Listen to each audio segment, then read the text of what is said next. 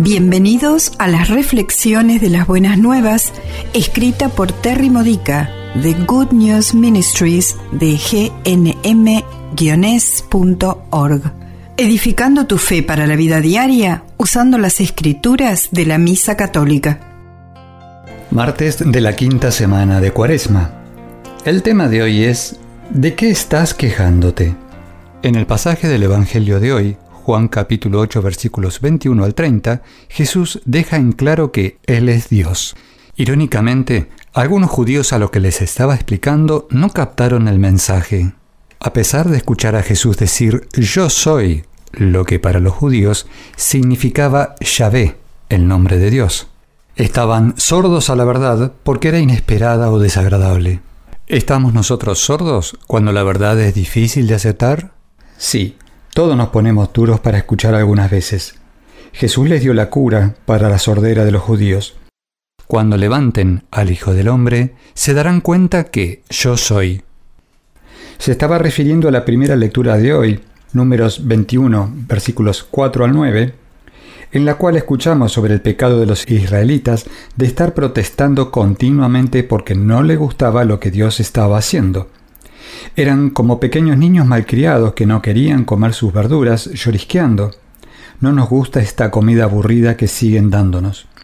Preferimos ser esclavos en Egipto, donde comíamos pasteles de especias.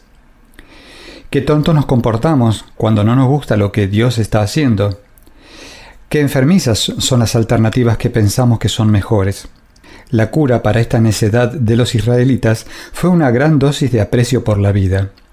La muerte por parte de víboras venenosas era mucho peor que una dieta aburrida de maná, por lo tanto sus quejas orgullosas se convirtieron en humildes peticiones. Y Dios respondió, salvándolos a través de un milagro que prefiguró el sacrificio de Cristo en la cruz. Dios podría haber apartado a las víboras con un método diferente, pero se preocupó por las necesidades de las personas, exigiéndoles que vieran su castigo. La víbora de bronce elevada en lo alto para que todos la vieran, les recordó su pecado y reforzó su humildad. Hoy tenemos crucifijos en lo alto de nuestras iglesias para recordarnos nuestros pecados y reforzar nuestra humildad. Allí vemos nuestra salvación. Las quejas son un signo de que nos hemos olvidado quién es Dios y cuánto se preocupa. Si Jesús pasó toda esa tortura y la muerte en la cruz por nosotros, ¿no hará todo lo demás que sea bueno para nosotros? Nuestras quejas indican que pensamos que sabemos mejor que Dios sobre cómo solucionar nuestros problemas, pero Él ve esclavitud en nuestros así llamados planes mejores.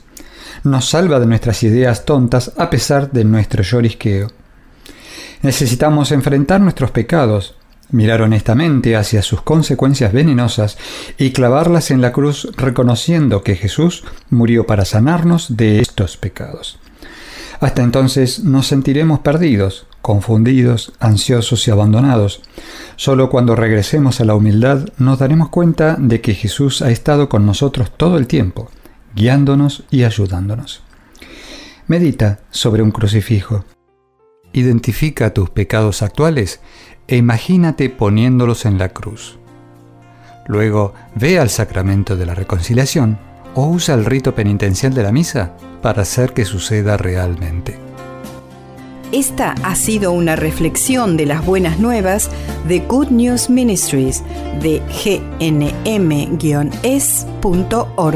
Para más edificadores de tu fe o para conocer más sobre este ministerio, ven y visita nuestro sitio web. Encontrarás reflexiones para recibir por correo o por mensaje de texto, retiros en línea, recursos de oración y mucho más para ayudarte a conocer el amor del Padre, para acercarte más a Cristo y ser lleno del Espíritu Santo. Visita hoy gnm-es.org.